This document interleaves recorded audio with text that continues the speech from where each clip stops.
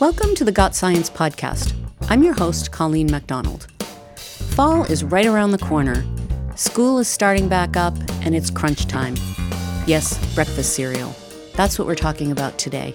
And stick around after the interview. Shreya Durvasula has another nauseating example of the Trump administration sidelining science.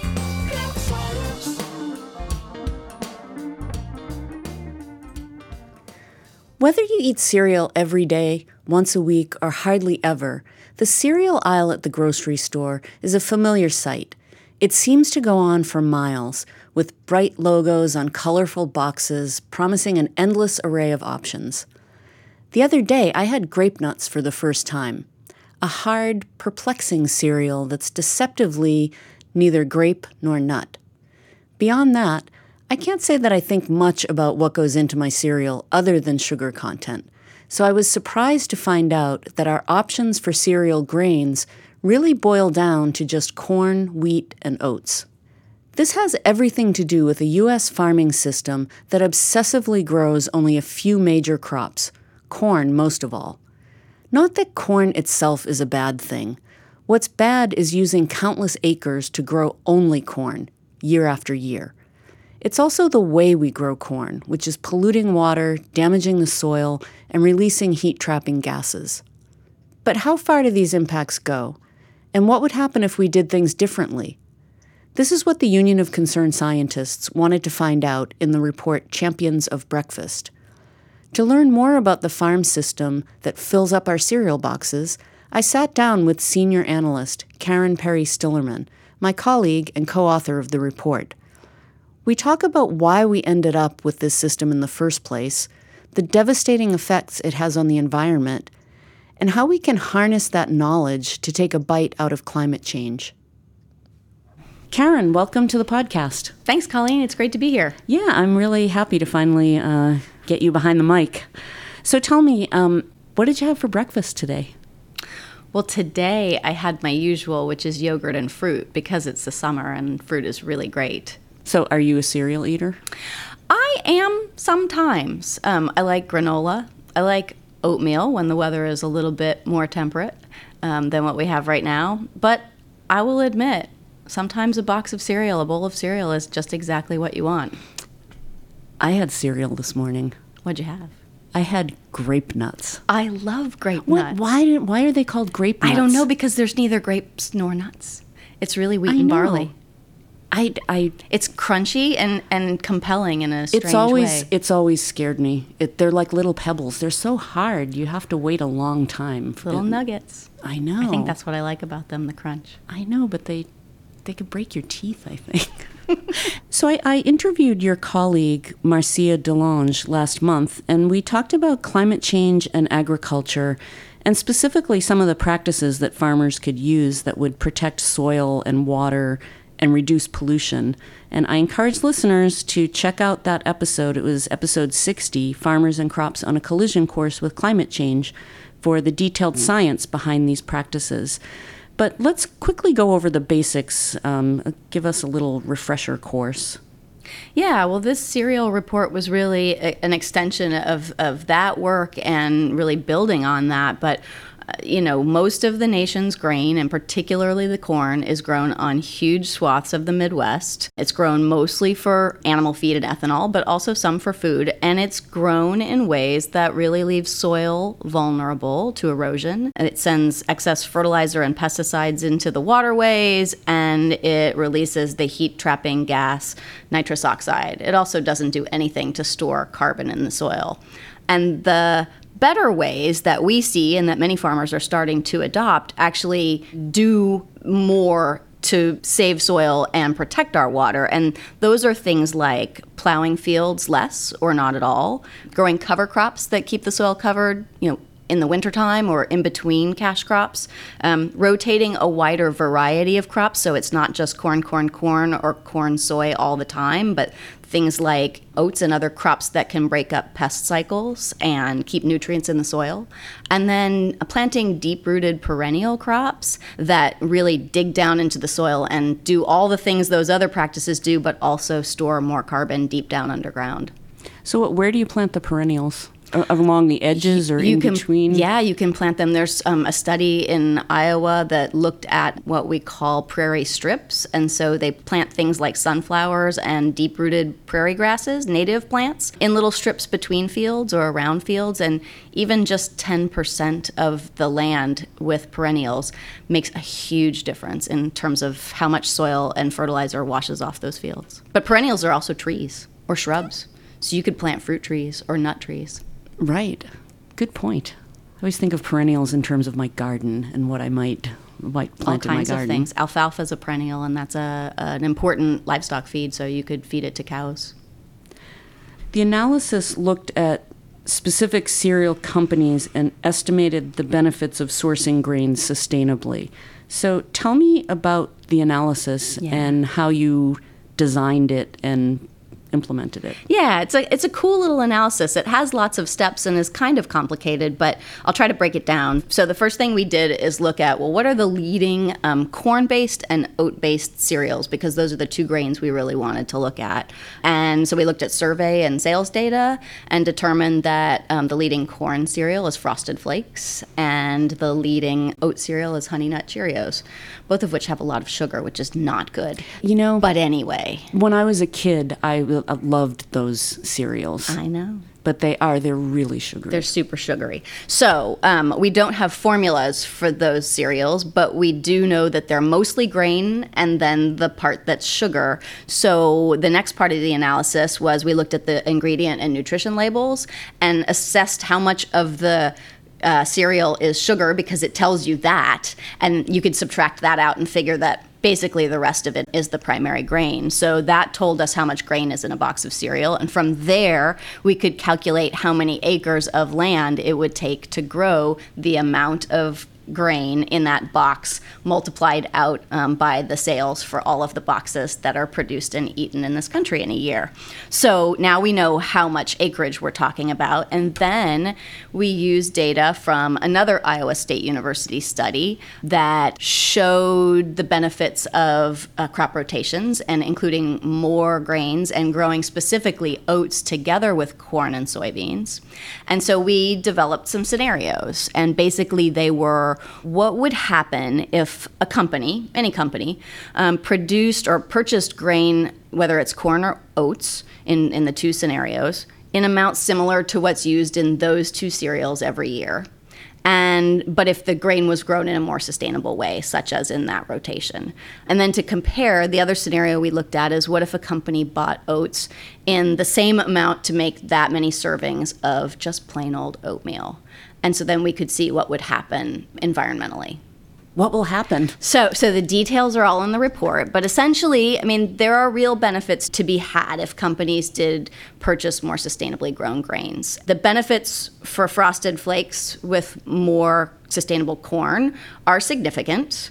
There are even greater benefits for growing oats that way, so such as in Honey Nut Cheerios, and much greater benefits for sustainably grown oatmeal. So let's look at the oatmeal. The annual benefits you'd get if a company purchased more sustainably grown oats for that amount of oatmeal eaten every year. We'd save $1 million in water cleanup costs from erosion that didn't happen. We'd save $12 million in reduced damage from nitrogen fertilizer pollution in water that didn't happen. And climate benefits from avoided nitrous oxide emissions from the fertilizer that didn't need to be applied would be the equivalent of taking about 12,000 cars off the road every year. And, those can seem big or small depending on how you look at it, but basically they're illustrations. These are just a couple of cereals that we're talking about, and oatmeal. There are a lot of cereals that, you walk down the supermarket aisle, you see how many different cereals they are. 4 big companies make almost all of them. Together, those 4 companies, and you know their names, they're General Mills and Post and Kellogg's and Quaker Oats. Together, they control 86% of a market that's about $8.5 billion annually. And those companies don't just make cereal. So Quaker Oats is owned by PepsiCo.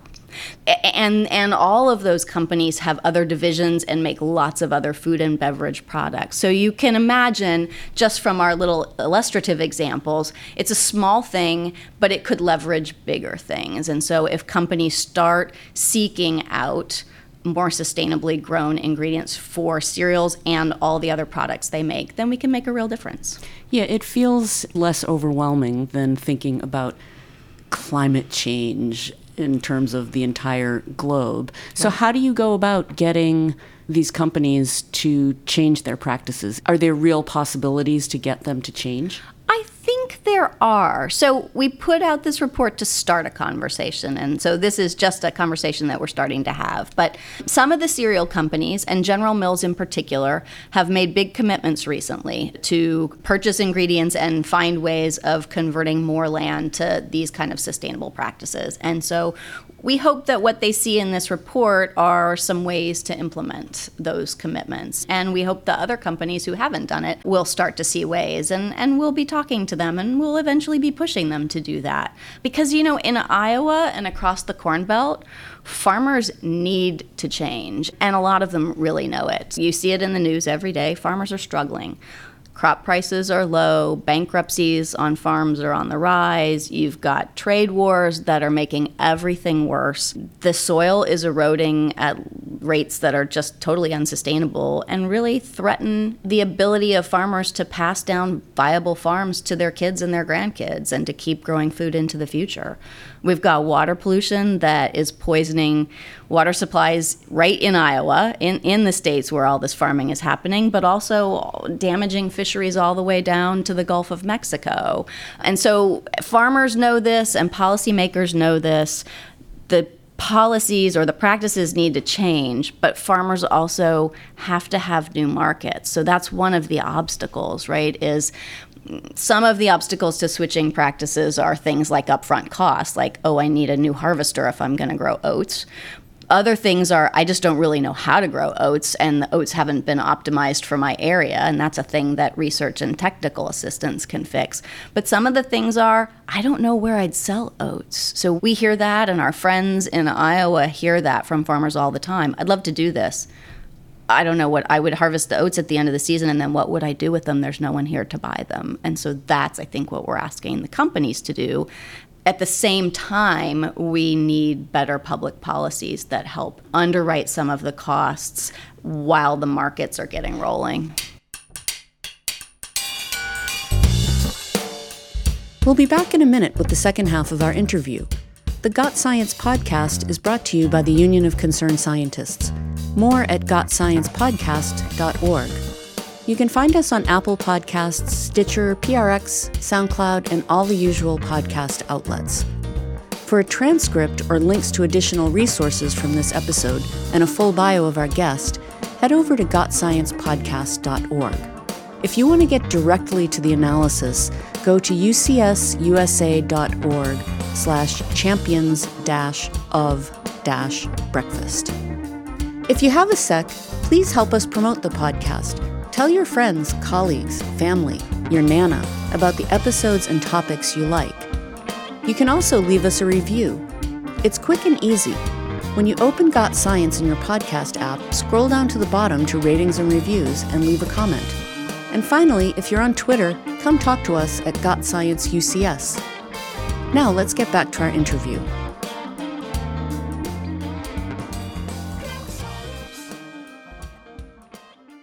So Karen, say more about the rotation study. What was that?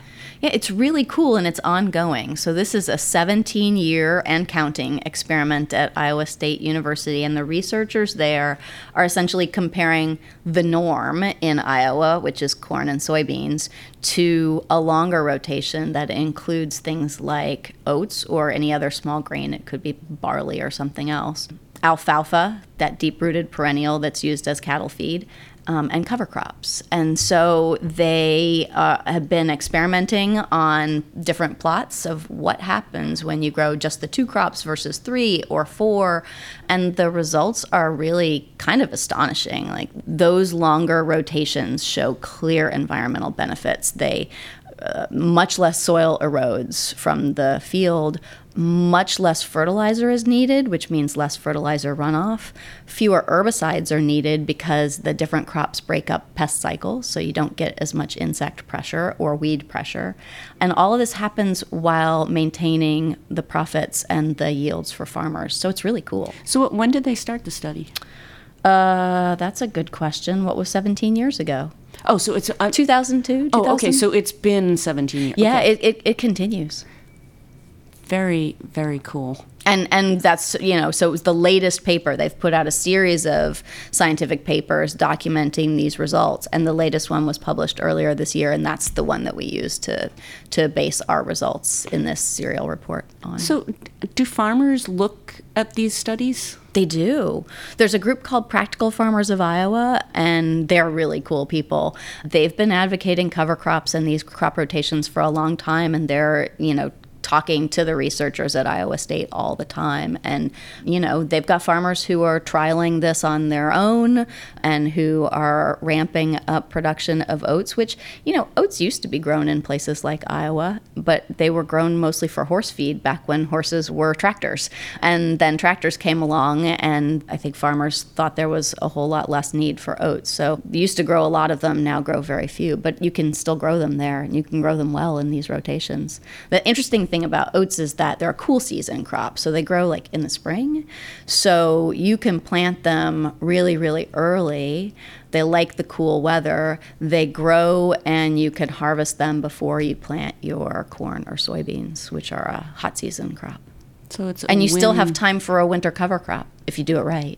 So it's a win-win as long as they have something to do with those oats. They have some way to sell right, them. Because they're making an investment in buying the seed and planting and harvesting. So they've got to be able to know they have a market. Where am I going to take it? Who's going to buy it from me?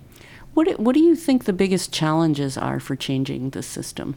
Are farmers in general in favor of it, or are there farmers who really don't want to change? I think it's complicated. Farmers are just like the rest of us, right? Change is hard. And especially if you've been doing things in a particular way for decades and you know how to do it that way, it's hard to imagine what we would do that might feel radically different.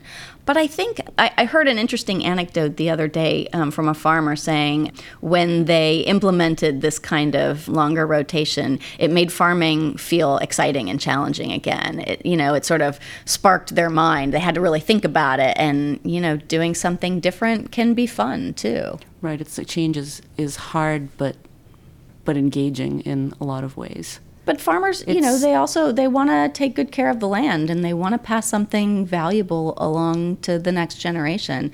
And if they see their soil washing away and they see, the water pollution that results, that doesn't make anybody feel good. So I think it's helping them make the change they want to make by making sure that the public policies are in place and the markets are there.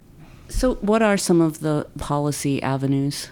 So, there are programs in the Farm Bill that actually help underwrite the costs of switching practices. So can actually give farmers financial assistance to buy that new harvester, or to buy cover crop seed, or to plant prairie strips around their farm, those kinds of things. Some of it is research and technical assistance, and actually having extension agents out in the field to help farmers figure this out and figure out how they would do this on their piece of land, because every piece of land is different. And then again, some of it is just linking up the buyers and sellers, making sure there's someone who can buy and take delivery of those oats at the end of the season. What size farms are we talking about? We're talking about farms of all sizes, really. They can be really small or mid-size or even large. It's really the practices that are in place on each acre that matters. Are there things that individuals can do to sort of help push this forward? Yeah, I mean, that's one of the conclusions of our report, is that all of us as eaters have a role, right? So we're all standing there in the supermarket aisle thinking about what to buy, what to eat for breakfast. And so you can make choices. I mean, right now, the best I think we could do is buy an organic brand of cereal, because there you at least know that a lot of these kinds of practices are what's going into that grain. But then, we're also consumers who can give companies feedback. So, yeah, we can ask companies questions. I'd love to have people sending this report to General Mills or Kellogg's and saying, okay, so what are you doing? Tell us about your purchasing strategies and what you are doing and can do. And then we'll talk about how you could do better. And then we're all also citizens and voters, right? So there's the part about encouraging Congress and the USDA to do more, encouraging state governments to do more to support farmers who are practicing this kind of agriculture and producing food for all of us that's more environmentally sustainable.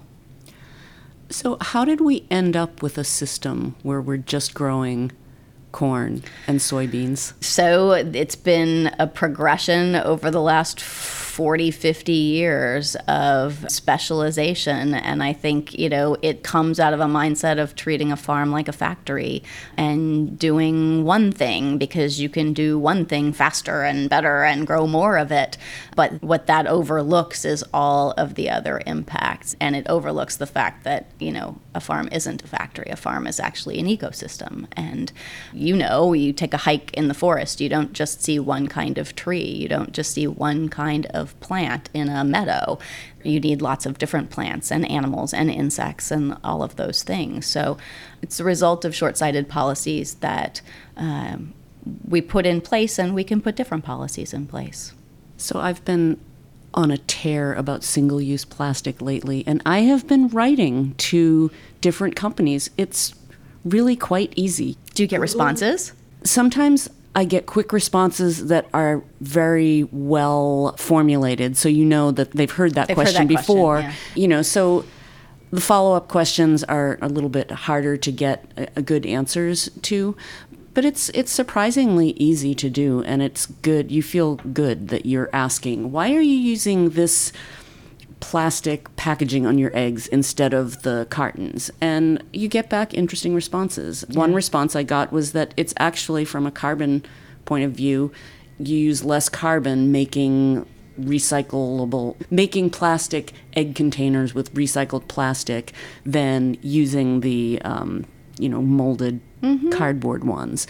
It's like, okay, well, that's interesting. It's not helping my sea turtles, so there are different scenarios, what you're trying to accomplish. But companies need to hear from their customers, right? So General Mills doesn't know that you're interested in where the oats in your Cheerios came from and how they were grown unless you tell them, right? And with the internet and Google, it's just really easy to do it these days. You don't have to find an address and write a letter with a pen and paper. You can just do it in 5 seconds. You could tweet the link to our report at the cereal companies. Absolutely. Say, hey, did you see this? What are you doing? Exactly. So you're essentially telling me that I don't need to make a stand by giving up my Fruit Loops. I can just write to the company and... We won't even talk about all the sugar in the Fruit Loops, Colleen, but you might want to dial back. What's your least favorite cereal? My least favorite cereal? I don't know. I never understood Lucky Charms. I was just what is the deal with marshmallow for breakfast? That's weird. But I will say that in college I ate an unconscionable amount of Apple Jacks. Because there they were in the cafeteria, and sometimes the food was really bad. But I don't advise that, really. No, I don't eat. I haven't eaten these types of cereals since I was a kid. I mean, I ate the sugary cereals when I was a kid. But one that I did like was Corn Pops. I thought those were good. Yeah. Oh, well, I do want to make clear that we are not endorsing any cereals here. These are all personal opinions. We're really not. But again, like oatmeal is where it's at. Or you buy that same box of oatmeal and you make granola out of it. Interesting. Yeah. I've never made granola. It's easy. I'll show you how sometime. Excellent. Well, Karen, thanks for joining me on the podcast. It was great talking to you. It was really fun. And now it's time for a short segment we call Sidelining Science, the latest news from an administration that doesn't give a hoot about endangered animals. Our Shreya Durvasula has the story. When the Endangered Species Act was passed in 1973, it was intended to be based on science and scientific evidence. And there's a lot of science that goes into determining whether a species of animal needs legal protection against being hunted, or against its habitat being developed, or whether its survival as a species is at risk. For example, scientists need to understand breeding cycles, the adaptability of an animal, and how it will respond to a changing climate. Those poor botanists, conservationists, wildlife biologists, and zoologists working so hard to protect plants and animals for many years.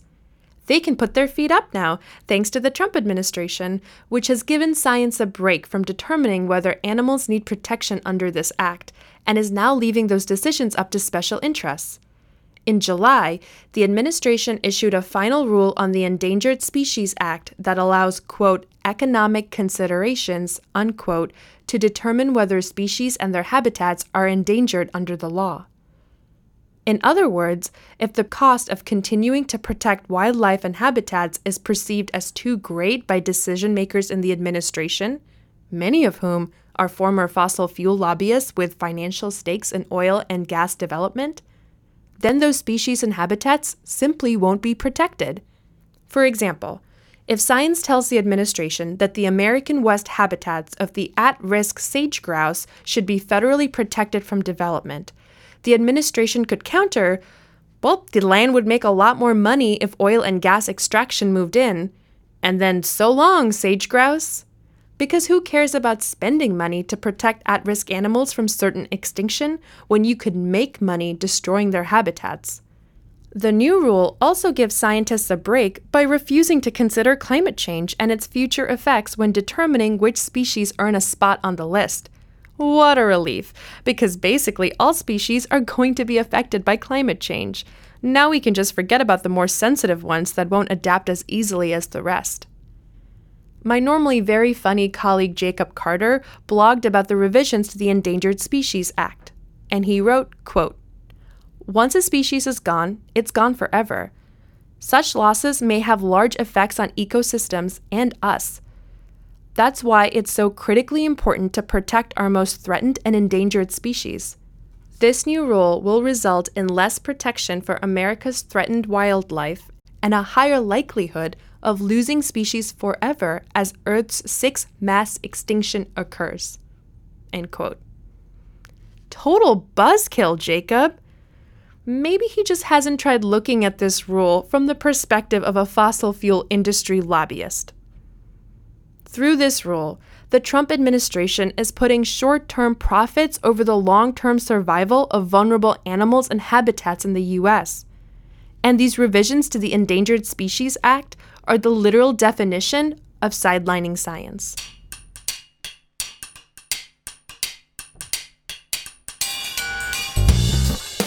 Well, that's it for this episode of the Got Science podcast. Got Science is made possible by the 130,000 members of UCS, and especially our Partners for the Earth, the 12,000 supporters who make monthly contributions to stand up for science. Learn more at ucsusa.org/partners. Special thanks to Senior Analyst Karen Perry Stillerman. Sidelining Science by Shreya Durvasula. Editing and music by Brian Middleton. Additional editing by Omari Spears. Research and writing by Pamela Worth and Jiayu Liang. Our executive producer is Rich Hayes, and I'm your host, Colleen MacDonald. Come find us on Twitter at GotScienceUCS. Thanks, and see you next time.